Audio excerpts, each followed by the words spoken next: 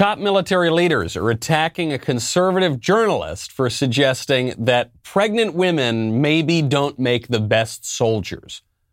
Very modest sort of claim here. Listening to PC diatribes from the Pentagon is pathetic. It is dispiriting. But it is teaching right-wingers an important lesson. When even the military goes woke, conservatives have no institutional power left. Military was sort of the last one where we thought, oh, that's kind of a conservative institution. Well, so much for that. Maybe it's time to start winning and wielding actual political power. Just an idea. I'm Michael Knowles. This is The Michael Knowles Show.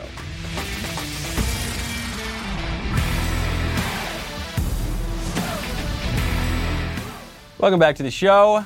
My favorite comment from Friday is from Michael McKay, who says 115 days to slow the spread, and then maybe Joe Biden will give a press conference. Maybe, or then maybe it'll just get extended a little while longer. It's pretty clear that at least one of the motivations for continuing to drag this out 2 weeks, 2 months, now some people saying 2 years, is because these eggheads and these politicians want to keep their power and they don't want any accountability. A lot of these emergency powers are saying, look, in the ordinary operation of government, we wouldn't be able to do this, tell you to do this, but we have certain police powers because of a pandemic, and that is now being dragged out indefinitely. Not so great.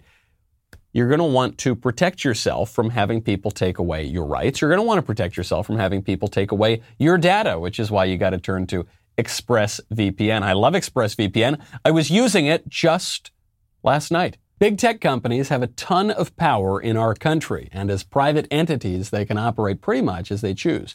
Protect your personal data from big tech with a VPN that I trust for my online protection, ExpressVPN. When I use ExpressVPN, my connection gets rerouted through their secure encrypted servers so that these companies cannot see my IP address at all. My internet activity becomes anonymized. My network data is encrypted. I recommend ExpressVPN to anyone who uses the internet, which is, I think, statistically everyone. The best part is you don't need to be tech savvy at all to use ExpressVPN. I certainly am not. Just download the app on your phone or your computer, tap one button, you're protected. Protect your internet activity with the VPN that I use every single day. I used to think, who cares? No one's after my data. I think that the last couple of years should have shown us that that is simply not the case. Visit expressvpn.com/Michael to get 3 extra months free on a 1-year package. That is expressvpn.com/Michael to get 3 extra months for free. That is expressvpn.com/Michael. I never go online now without ExpressVPN, and I strongly encourage you to go check out ExpressVPN as well. The Command Senior Enlisted Leader of the U.S. Space Command.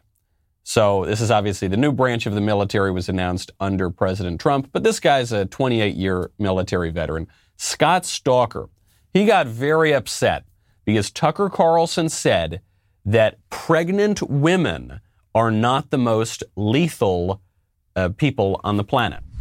I understand some comments were made yesterday, and I watched the clip that Mr. Carlson produced as he referred to pregnant women in the military. I'll remind everyone that his opinion, which he has a right to, is based off of actually 0 days of service in the armed forces. Let me offer you my opinion. My opinion is based off of 28 years of actual service in the military, 28 years in the Marine Corps, in combat operations out at sea and in garrison. And so he was talking specifically about pregnant women in the armed forces today and how it makes us less lethal and less fit and less ready. Let me tell you where he's wrong. Those decisions were made by medical professionals, by commanders, and our civilian leadership that allows for women to have more time with their children, to recuperate, to get fit and ready, to take that time that's necessary that our medical professionals know is needed, which actually makes us a more lethal and ready and fit force. Let's remember that those opinions were made by an individual who has never served a day in his life. 28 years experience this guy has. He's got an impressive credential. He's got this blue check mark on Twitter, which is reflective of his position as a senior enlisted leader. And not one iota of common sense. Not one little bit. The decision to have women in the military, the decision, more recent decision, to have women in combat roles, that was a political decision. That was not a tactical decision. I understand the political arguments for it. The political arguments were that if we're going to have true equality for women, if we're not going to have women underneath the patriarchy, then they need to be able to do all the wonderful privileges and get all the wonderful privileges that men have, including fighting in war and dodging bullets and all that sort of thing. This is considered some privilege. And so therefore, because of that, as a political matter, we need to let women fight. And now this is being taken even to the craziest extreme, which is we need to let pregnant women fight or something. We need to pretend that pregnant women are just as fit and lethal as men are. They do, I've learned, have a very lethal and acerbic tongue and wit sometimes. I've learned this through my own experience with pregnant women. But in terms of physicality, it's just not the case. As a tactical matter, men are bigger, faster, and physically stronger than women, and certainly than pregnant women. There's no question about that. The whole reason that we're even debating the trans women, right, the men playing in women's sports issue is because men beat women in women's sports, because men and women are different and men are physically stronger than women. Now, you'll notice here, this guy, Stalker, he's coming there, he's in his uniform, he says, look, Tucker Carlson, that guy never served a day in his life, not like me. So that journalist, he has no right, sure, he can have his opinion, but he's wrong, he's never served ever in his life, and I'm going to debunk his arguments. And then what does he do? He never addresses his argument. He just says, women are in the military, and that's good. You're like, okay, well, yes, they are in the military. That's objectively true. You think it's good that pregnant women are fighting. I don't think that's good. I think that's bad. And then he sort of says, he's like, and they need to rest up so they can be physically fit again. You say, well, that's not what anybody's even talking about, Mr. Stalker. So then there was a little bit of a backlash. Stalker decides he's going to issue a non-apology apology. Wow. Last 24 hours have been pretty intense for me, ladies and gentlemen. And I just wanted to briefly say thank you to everyone that wrote me, that everyone that called, texted, sent me a message on Twitter or Facebook. I appreciate it. And I even appreciate the fact that those of you who had different opinions posted those as well. What I won't do is engage in a personal attack with Mr. Carlson or anybody. I don't believe in doing that. I think that my comments stand on themselves. I was making a non-political statement about my service members and teammates in the United States Armed Forces. I don't make political comments, and I certainly don't attack our media. I think they have a right, and it's a necessity of this nation to have a fair and free press. And so, Mr. Carlson and everyone that's reporting stories, please continue to do so. I think it's important that I just make a comment that I say, my comments were based on 28 years of service. He doesn't have any service. That does not mean his points aren't valid. And so I think everyone has a right to their opinion.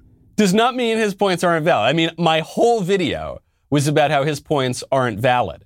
And look, I'm saying it's not a personal attack. I mean, my whole video was personally attacking Tucker Carlson. But look, it wasn't political, okay? Even though my entire video was making political points. Notice how quick that guy took his uniform off. That first one, he's got the uniform on, he's using it to make his entire point is basically that Tucker Carlson is wrong and we shouldn't take him seriously anyway because he's never served in the military. Not like me, Mr. Stalker. Now, all that goes away because of the backlash. The whole video is claiming that Tucker's points are invalid. The military would seem to disagree, though. There's a new report out. Research showed that the Army Combat Fitness Test, it's the same one for male and female soldiers, was leading to lower results for women. An early Pentagon study, this is according to the Telegraph, said that women were failing the ACFT at a rate of 65%, while 90% of men were passing the ACFT. I'm not saying this to denigrate women. I'm sure these women are extremely strong, but men and women are different, and men are physically stronger than women. That is why, historically speaking, warriors have been men. This is outrageous. I mean, this guy should obviously lose his leadership position. There is no question about that. He should have his Twitter account taken away from him by his bosses in the military, right? By the top brass. But also he should lose his leadership position. This is an incredible abuse of power, and it's also just profoundly stupid. What he's saying doesn't make any sense, and it is so dispiriting for supporters of the military to listen to this woke nonsense out of out of someone who's in a leadership position. It would be good if this guy could apologize, but he can't apologize because our culture has made that almost impossible. There's a story I haven't really covered that much because I personally don't care about it, but at this point it is now actually telling us something about the culture. The Bachelor. You know The Bachelor. Apparently there's a host of The Bachelor named Chris Harrison. Hadn't heard of him until about a week or two ago. He's not going to be returning to the show. He's been hosting this thing forever, apparently, and there's a controversy because Chris Harrison made comments defending a Bachelor contestant or Bachelorette or something, I don't know, who had attended an antebellum South party years prior when she was in college. Here was his commentary on it. What are your thoughts about Rachel Kirkconnell and the allegations attached to her? A couple of things. First and foremost, I don't know. I haven't talked to Rachel about it. And this is, again, where we all need to have a little grace, a little understanding, a little compassion, because I've seen some stuff online.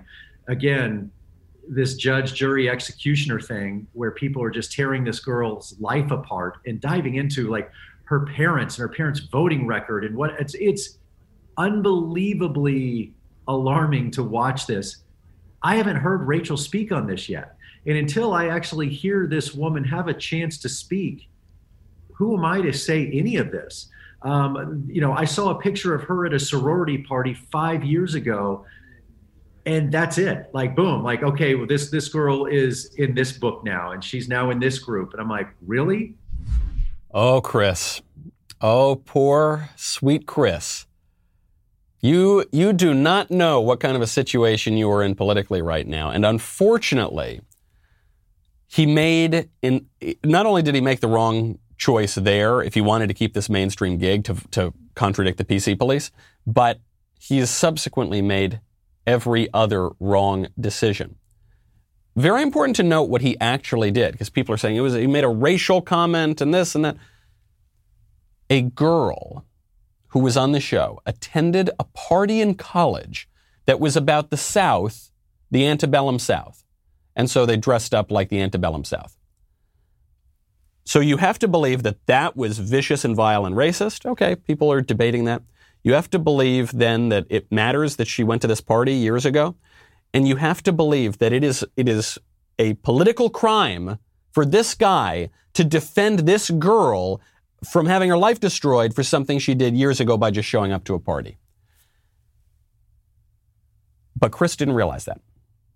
And Chris fell into a huge PC trap, which we'll get to in just 1 second. But first, if you don't want to fall into any traps with all the craziness going on right now, it might be worth considering investing in precious metals. The price of gold has been skyrocketing lately. Now there is a new way to buy gold through a company called Acre. Acre lets you subscribe to gold bars for as little as $30 a month. How is that possible, Michael? Gold costs more than $30. Well, it does. It's an ingenious way to do it. You pay each month. Once your gold stash reaches the price of their gold bars, they discreetly ship Acre Gold to your house. Just recently, Acre has introduced a new $100 a month subscription to a 5-gram gold bar. Acre lets you invest in physical gold without coming out of pocket all at once, and it keeps you updated on your gold stash every month and ships once you reach the price threshold. With Acre, taking physical delivery of your gold means it's safe and sound and in your hands. I have really enjoyed investing in precious metals before in my life. And I think especially with all the craziness that we're all seeing, not a terrible idea to do so. Also, they have this great new product. It's a 24 karat gold 9mm bullet. Obviously, don't shoot it unless you're aiming at a werewolf, but really, really cool product. Visit getacregold.com/Michael and start investing in physical gold today. Make sure you go to this URL because Acre is giving away a gold bar. To qualify for the giveaway, tweet or post why you should be the recipient at get_Acre.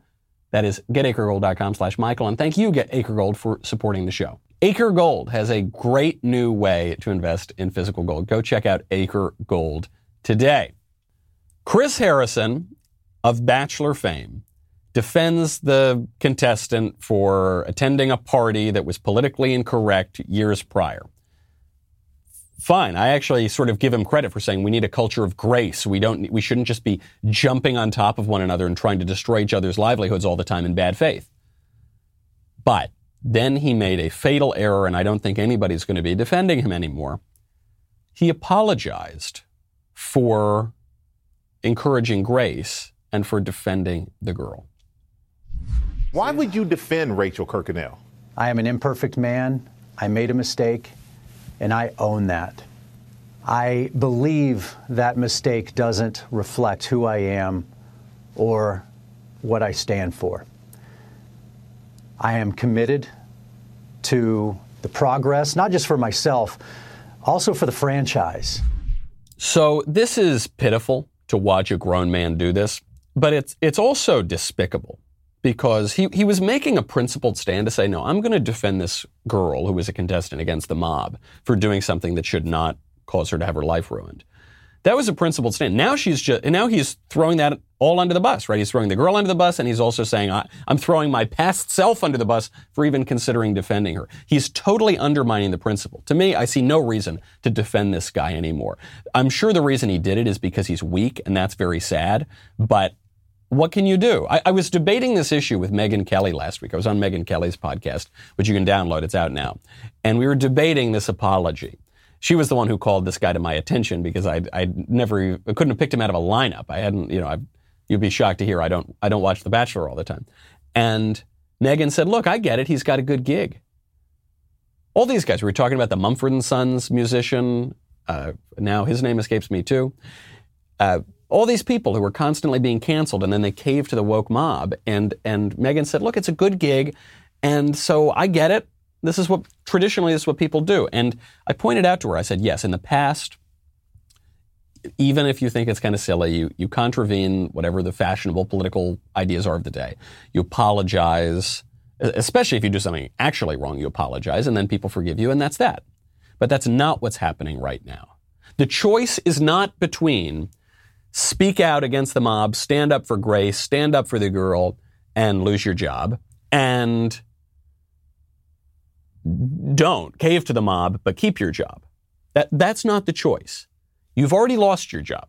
The only question is, are you going to degrade yourself further? It reminds me of one of the last scenes of Breaking Bad, way toward the end of the series. Spoiler alert if you haven't seen it, but it was on, like 10 years ago? So, you missed your window for spoilers. The brother-in-law, the cop brother-in-law, Hank, is lying there on the ground. Walter, the drug runner, is there, and he's pleading with Hank. He says, Hank, please, just tell this cartel kingpin type guy, just tell him you'll protect him, you won't turn him in, you won't go after him. Just please, just beg for your life, and then he'll let you live. And the cop, Hank, has one of the most memorable lines in TV. Hank, listen to me. You gotta tell him. You gotta tell him now that we can work this out. Please. Please. What? You want me to beg? You're the smartest guy I ever met. And you're too stupid to see. He made up his mind 10 minutes ago.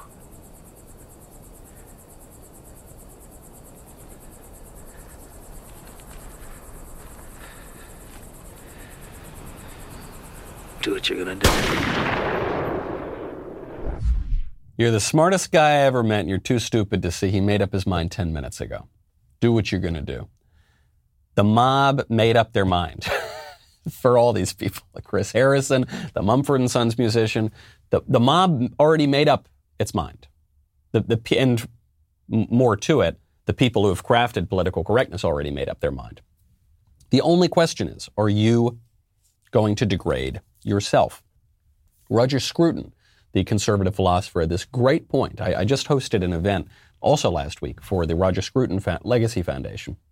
It's between Jacob Rees-Mogg, the leader of the House of Commons, and Robbie George, professor at Princeton. I think you can find it on YouTube. Scruton made this point. We discussed it during the event. Society is based on confession and forgiveness. The ability for me to say, hey, I did something wrong, I'm sorry, I sacrificed my pride by confessing that, and then for everybody else, for them to be able to say, okay, I forgive you, and they sacrifice their resentment. And both people are giving up something that they cherish, our pride and our resentments, but we trust one another, we move on because we're interested in moving forward as a people, and this is all conditioned by and impelled by grace. by this Christian religion that undergirds our whole civilization. When you lose that ability for confession and forgiveness. That's where we are now. Never, never, never give in. I wish we could live in a society where we don't want to apologize for things we're not sorry for, but where we could all say, I said that a little wrong, I did that a little wrong, I'm sorry, please forgive me. Okay, we forgive you. America's the land of second chances, great. But we ain't there anymore. That's over. The only question is, are you going to humiliate yourself before the mob, before they destroy your livelihood? Speaking of racial bias, actual racial bias, not this kind of Chris Harrison stuff, Tom Cotton just absolutely wrecked one of Joe Biden's nominee for Associate Attorney General Vanita Gupta. Vanita Gupta believes in something called implicit racial bias, that we all have implicit racial biases. She's spoken about this at length publicly. So Tom Cotton had a simple question for her. He asked her, if everyone's got these racial biases, what are yours? Last summer, 9 months ago, you were in front of this committee, and Senator Corden said, "Do you believe that all Americans are racist?" You replied, "Yes, I think that we all have implicit biases and racial biases. Yes, I do." So, Ms. Gupta, I ask you, against which races do you harbor racial bias? Senator Cotton, I do not. The yes was to say that all of us have implicit bias. This was an exchange also that Judge Garland had with Senator Kennedy during his hearing. I believe that we all have implicit bias. It doesn't mean that we are harboring any racism at all. These are unconscious assumptions and stereotypes that can get made. And I remember that summer in the exchange with Senator Cornyn that we were discussing systemic racism and implicit bias, and my response was to say that all of us have implicit bias. Yes, I know that you said all of us have implicit bias. Did you? It was just that word salad meant absolutely nothing. She said, yes, we all have implicit racial biases, but it doesn't mean we're racist because they're implicit and we all have them. Yeah, I know we all have them. I don't agree with that, by the way. I don't think that I have them. But you're saying everybody, including you, has the biases. So the question is, what are your biases? Well, to be precise, you said we all have implicit biases and racial biases. That's all. Every single American you accused of implicit bias and racial bias. So I'm asking you again, against which races do you harbor racial bias?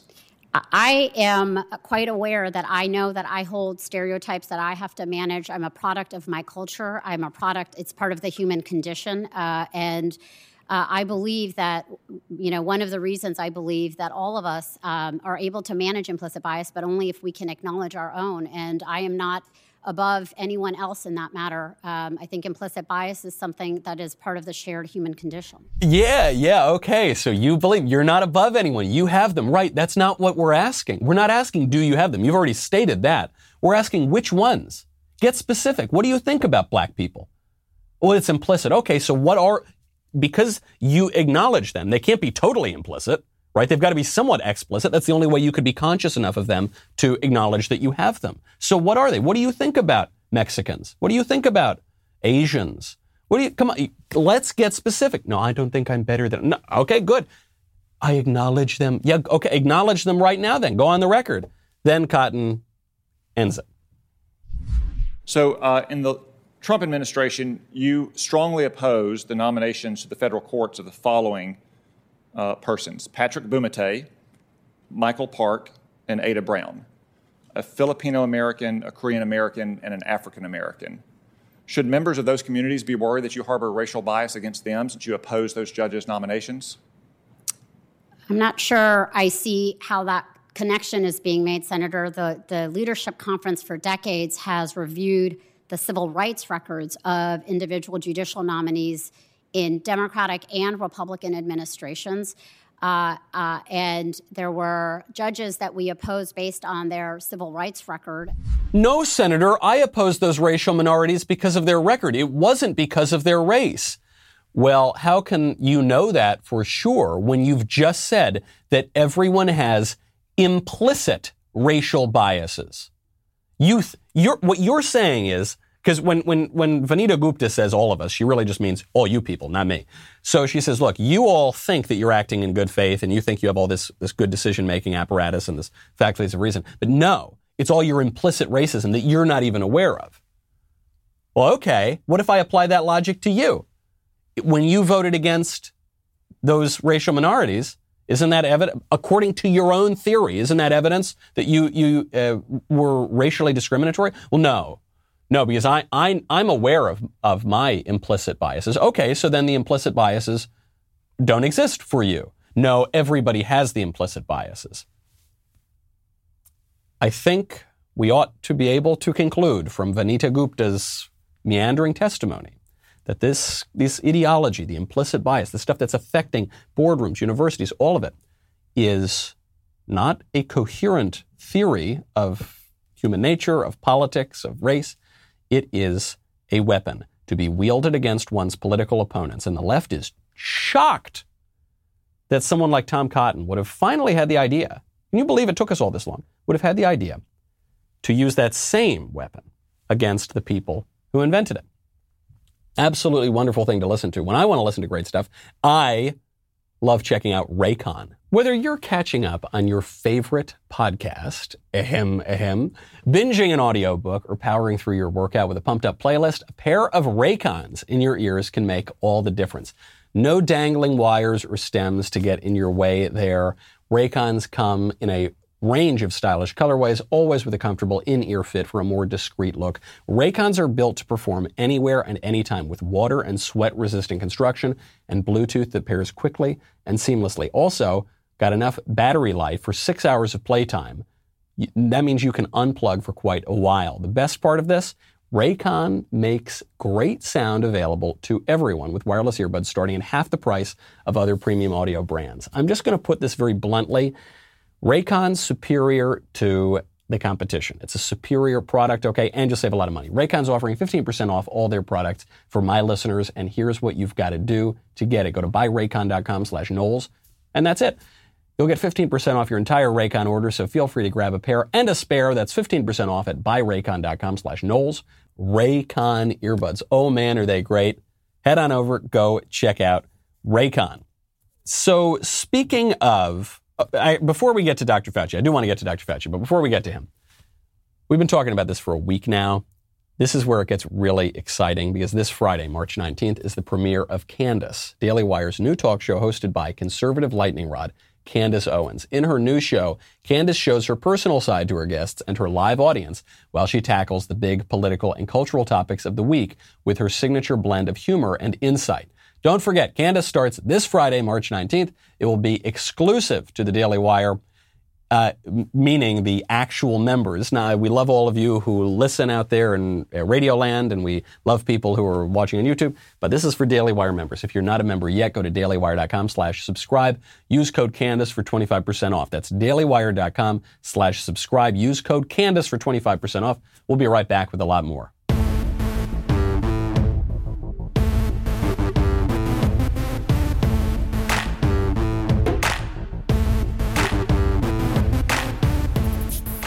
This idea of implicit racial bias and all the kind of race hustling nonsense that we're hearing from Biden appointees and the left more broadly, it is a myth.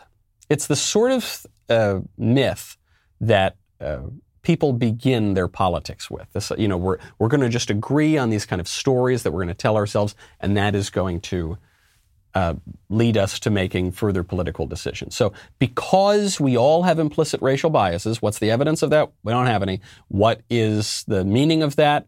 We can't find any. How does it even make sense if we're consciously talking about something that is by definition implicit? It doesn't make any sense. But we're just going to start there, and then the policy is going to flow from it, right? And the policy all favors this kind of crazy left-wing view. Rand Paul is calling this tactic out in not in the race arena, but in the public health arena. Rand Paul is pointing out that Dr. Fauci is not presenting the science so much as he's presenting noble lies. A noble lie is a concept that has been a part of our politics for a long time. It goes back to ancient Greece. Fauci is making himself a sort of philosopher king, imposing noble lies on us for our own good. People are afraid of, scientists, and he's put on a pedestal. But you have to remember that his lies are noble lies, Laura. He's not telling you this because he's a mean man. He's telling you lies because he feels sorry for you because you don't understand and Americans aren't smart enough to make informed decision.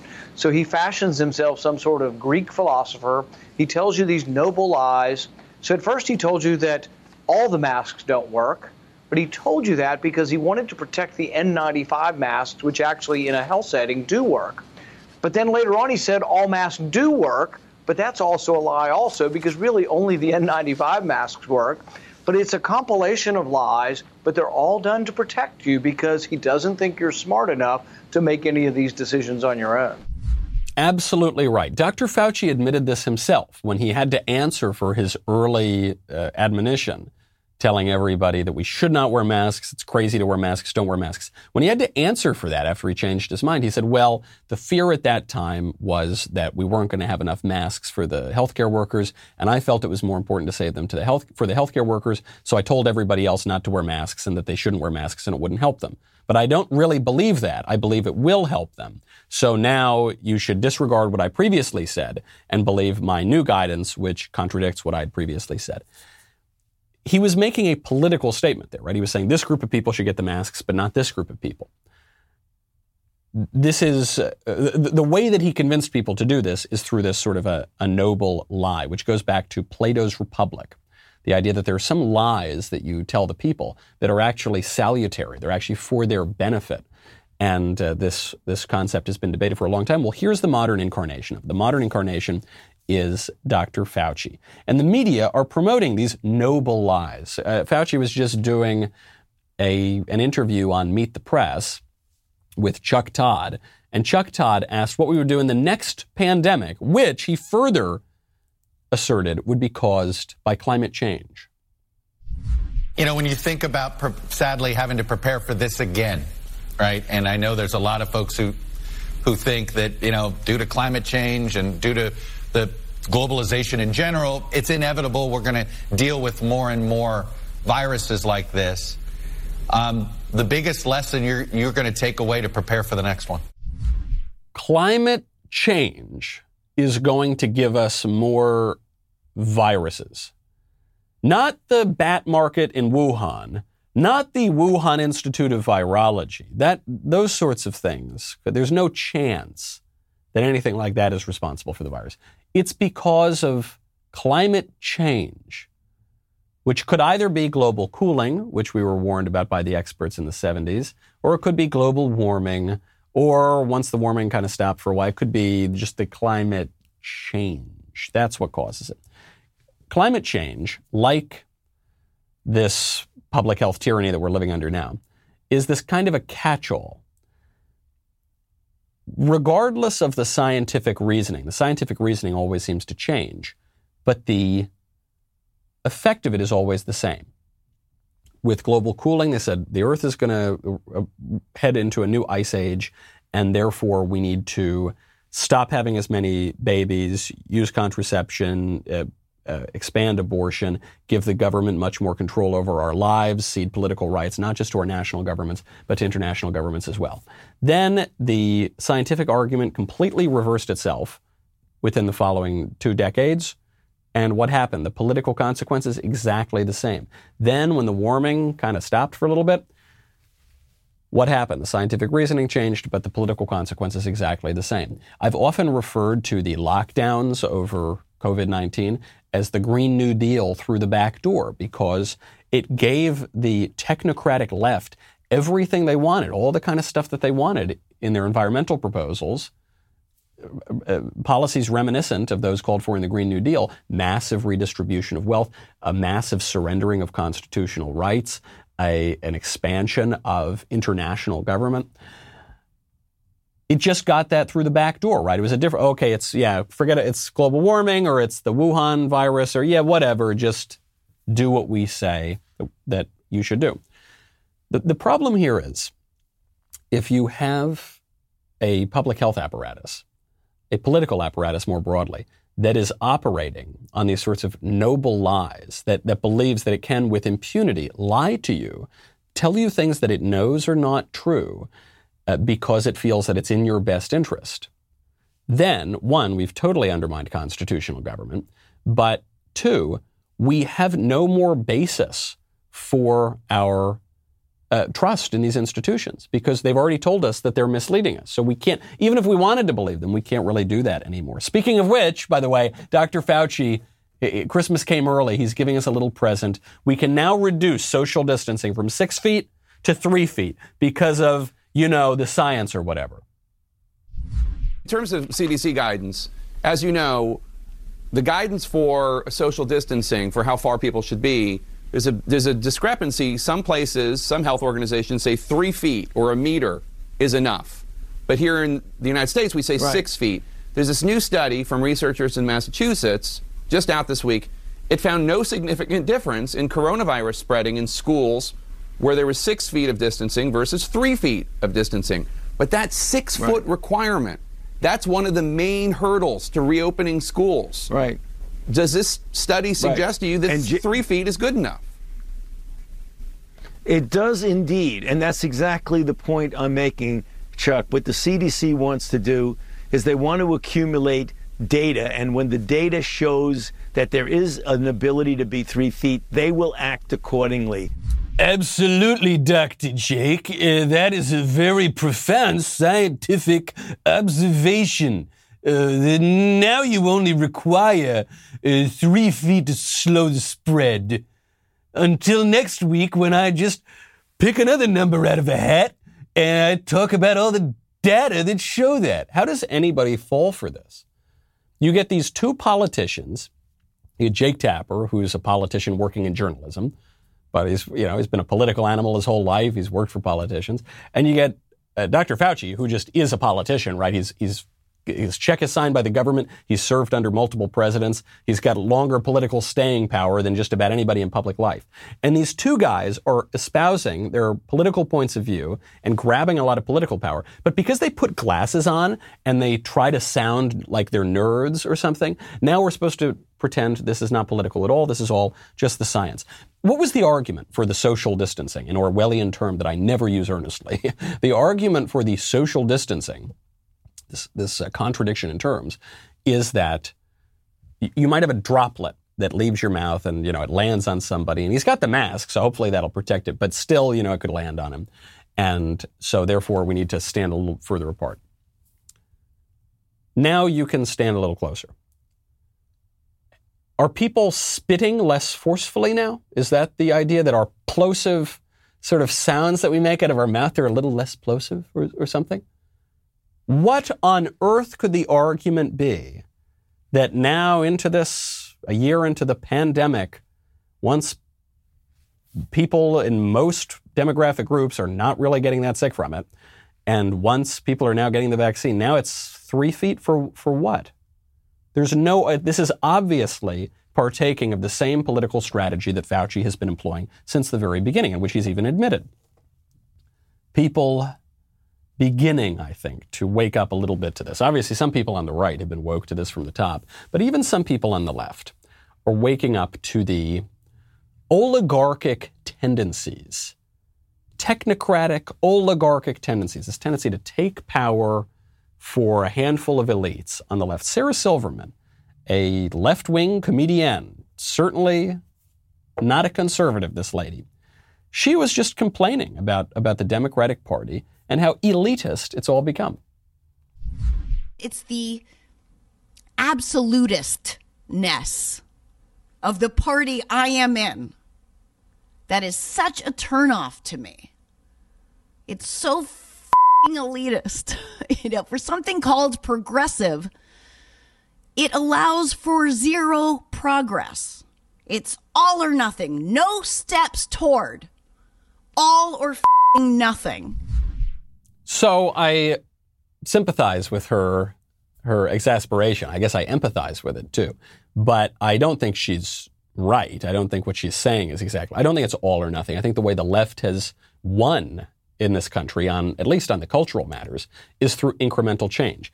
This is actually the topic of my upcoming book, Speechless, Controlling Words, Controlling Minds, which you can pre-order now until it's canceled, and then you can't pre-order it, which is that for at least 60, 80 years, the left was gaining ground, engaging in what a brilliant leftist theorist called a war of position, where you infiltrate the institutions, you gain power, and then slowly, gradually, you begin to exercise that power. And then when you've got enough leverage, you can suddenly spring a lot of social changes on people.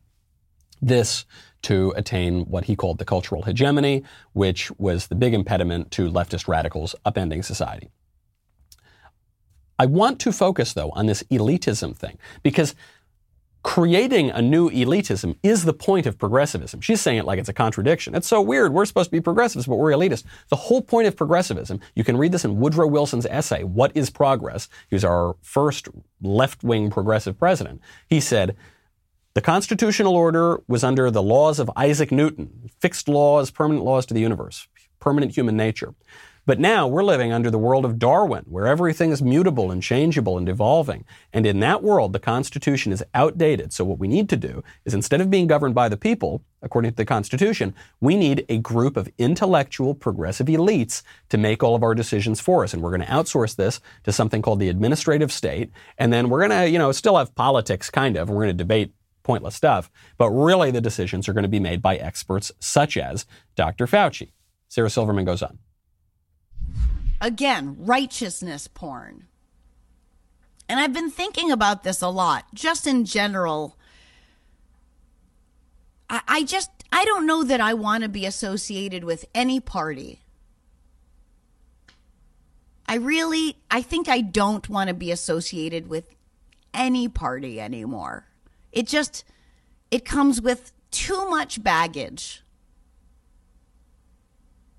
Every party. It comes with so much f***ing baggage that no ideas can be taken at face value. And without ideas, what are we? Without a common truth, how can we talk about it? Dante actually makes this point in the Divine Comedy when he's talking to his ancestor, Cacciaguida. Talks about becoming a party of one, because the parties are always going to disappoint you because they're these institutions. So there's something profound in what she's saying, and I'm glad she wants to break away from her own party.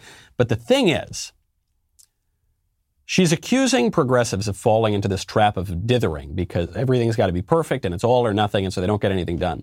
She's falling into this same dithering trap because in politics, if you want to do anything, you need to operate in tandem with other people. And the way that we do that is we form associations that we call political parties, and that's how you build a consensus and get things accomplished.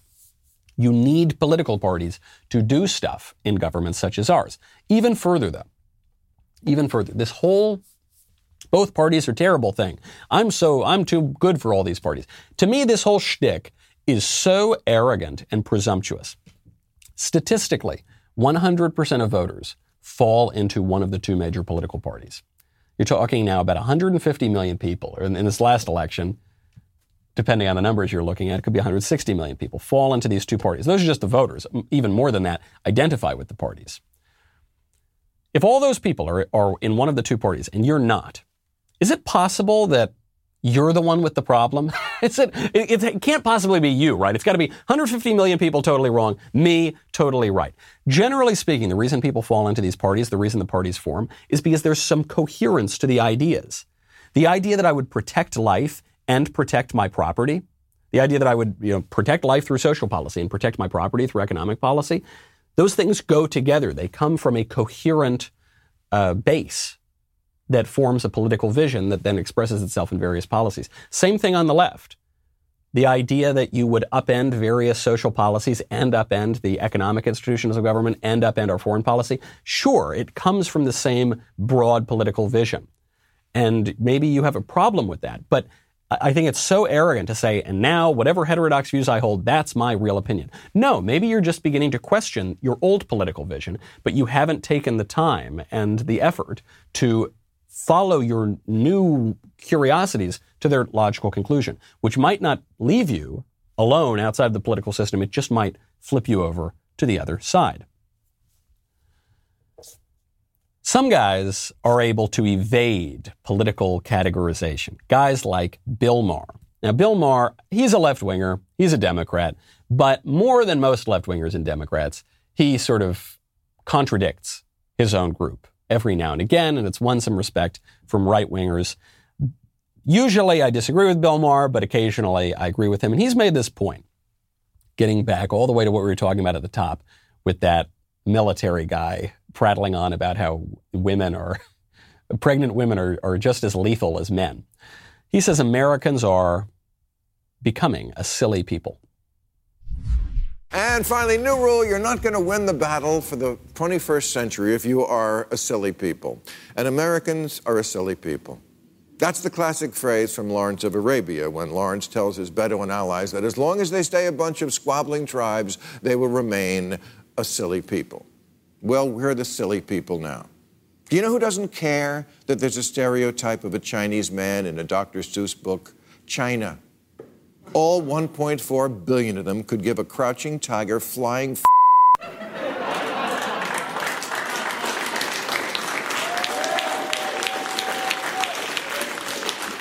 because they're not a silly people. If anything, they are as serious as a prison fight. Look, we all know China does bad stuff. They break promises about Hong Kong autonomy, they put Uyghurs in camps and punish dissent, and we don't want to be that. But it's got to be something between authoritarian government that tells everyone what to do and a representative government that can't do anything at all. Thank you, Bill. He's 90% right here. 10% he's confused, but 90% right. Thank you. First of all, this dichotomy he's making between authoritarian government and free representative government, I think it's kind of a false dichotomy. Because America's always been a representative government. I think we're less representative now than we used to be during the founding era. Now we have government largely by administrative fiat, not by the will of the people as we vote.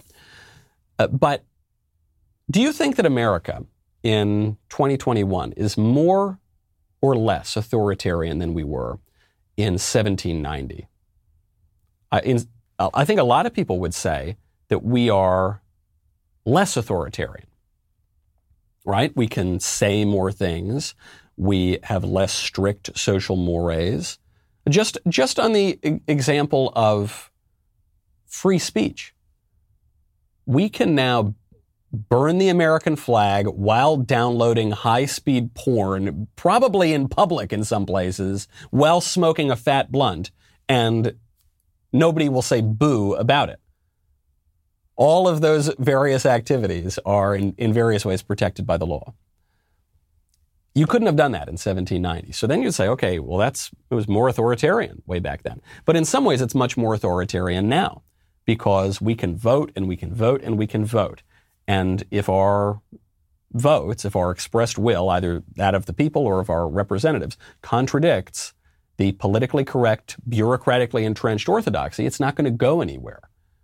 That's why these things often die in the courts. That's why President Trump, you elect President Trump, but he can't even control the executive branch in many ways because the bureaucracy functions on its own, according to progressivism as it was established 100 years ago. That is some useless, I think, sort of a dichotomy. The question is, do we have purpose? Do we not have purpose? In the 1790s, I think we had purpose as a country. I think we had a shared sense of national identity, and I think we understood our purpose as a country, our ideals, how we were going to put them into practice. Now I don't think we do. This is a sign of decadent cultures, and we, I think, have certainly fallen into decadence. Decadent and decay describe the same sort of things. So what we do is we turn inward.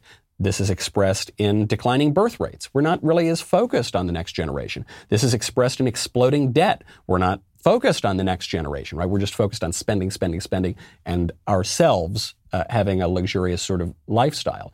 We're focused on our own appetites. So much of our national debate revolves around which of our sexual desires we're allowed to pursue today and which new desires we'll be able to pursue tomorrow. We're not talking about broader things. We're not talking about virtue all that much. We're not talking about our international, our geopolitical ends. We're not talking about higher ideals.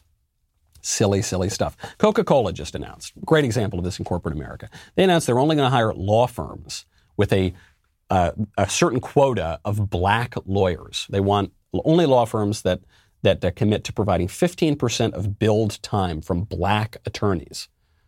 This is a higher percentage than the percentage of black people in America. Talk about institutional racism.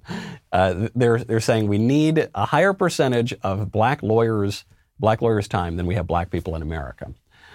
A serious corporation in a serious country would say that our criteria for our law firms involve having the best lawyers. That's the only criterion that matters. We want the absolute best lawyers to get us the best deals and to get us the best cases made in courts. And so that's what we're going to do. But now that's not what it's about. For the military, in a serious country, the only criterion is lethality, force. What is the purpose of the military? If you had asked people 10 years ago, they would have said, the purpose of the military is to kill our enemies. That's it. To kill our enemies and thereby to make a credible show of force that means that hopefully the military won't need to be used all that much. But now, the purpose of the military is to what? To make certain people feel good about themselves? If we're really at this point where it is a political crime, where we'll be attacked actually in public by the military, if we say that, maybe pregnant women shouldn't be shooting, AR-15s down the range. Maybe that's like not the smartest thing to do. Maybe that doesn't help military preparedness or the women. If we're now at that point, then we've had some mission drift somewhere, haven't we? Now, the purpose of the military is to make everyone feel really good about themselves based on their sexual impulses, their desires, their identity, their sex itself, natural sex. The purpose of the law firm is to make people feel good about themselves or some sort of social experiment. That is unserious stuff. And a brief study of history shows that decadent cultures don't get to last that long in their present form because decadent cultures are not strong. I don't think this is a problem that pervades all the people, all the enlisted guys, all the officers in the military. I don't think that the corruption at the FBI involves all of the officers or the corruption. But there are people in power who have attained power in all of these institutions, including the military, who are utterly subverting the purpose and mission, not only of those institutions, but then collectively of society. Might be time for us to finally win and wield some political power. I'm Michael Knowles. This is The Michael Knowles Show. See you tomorrow.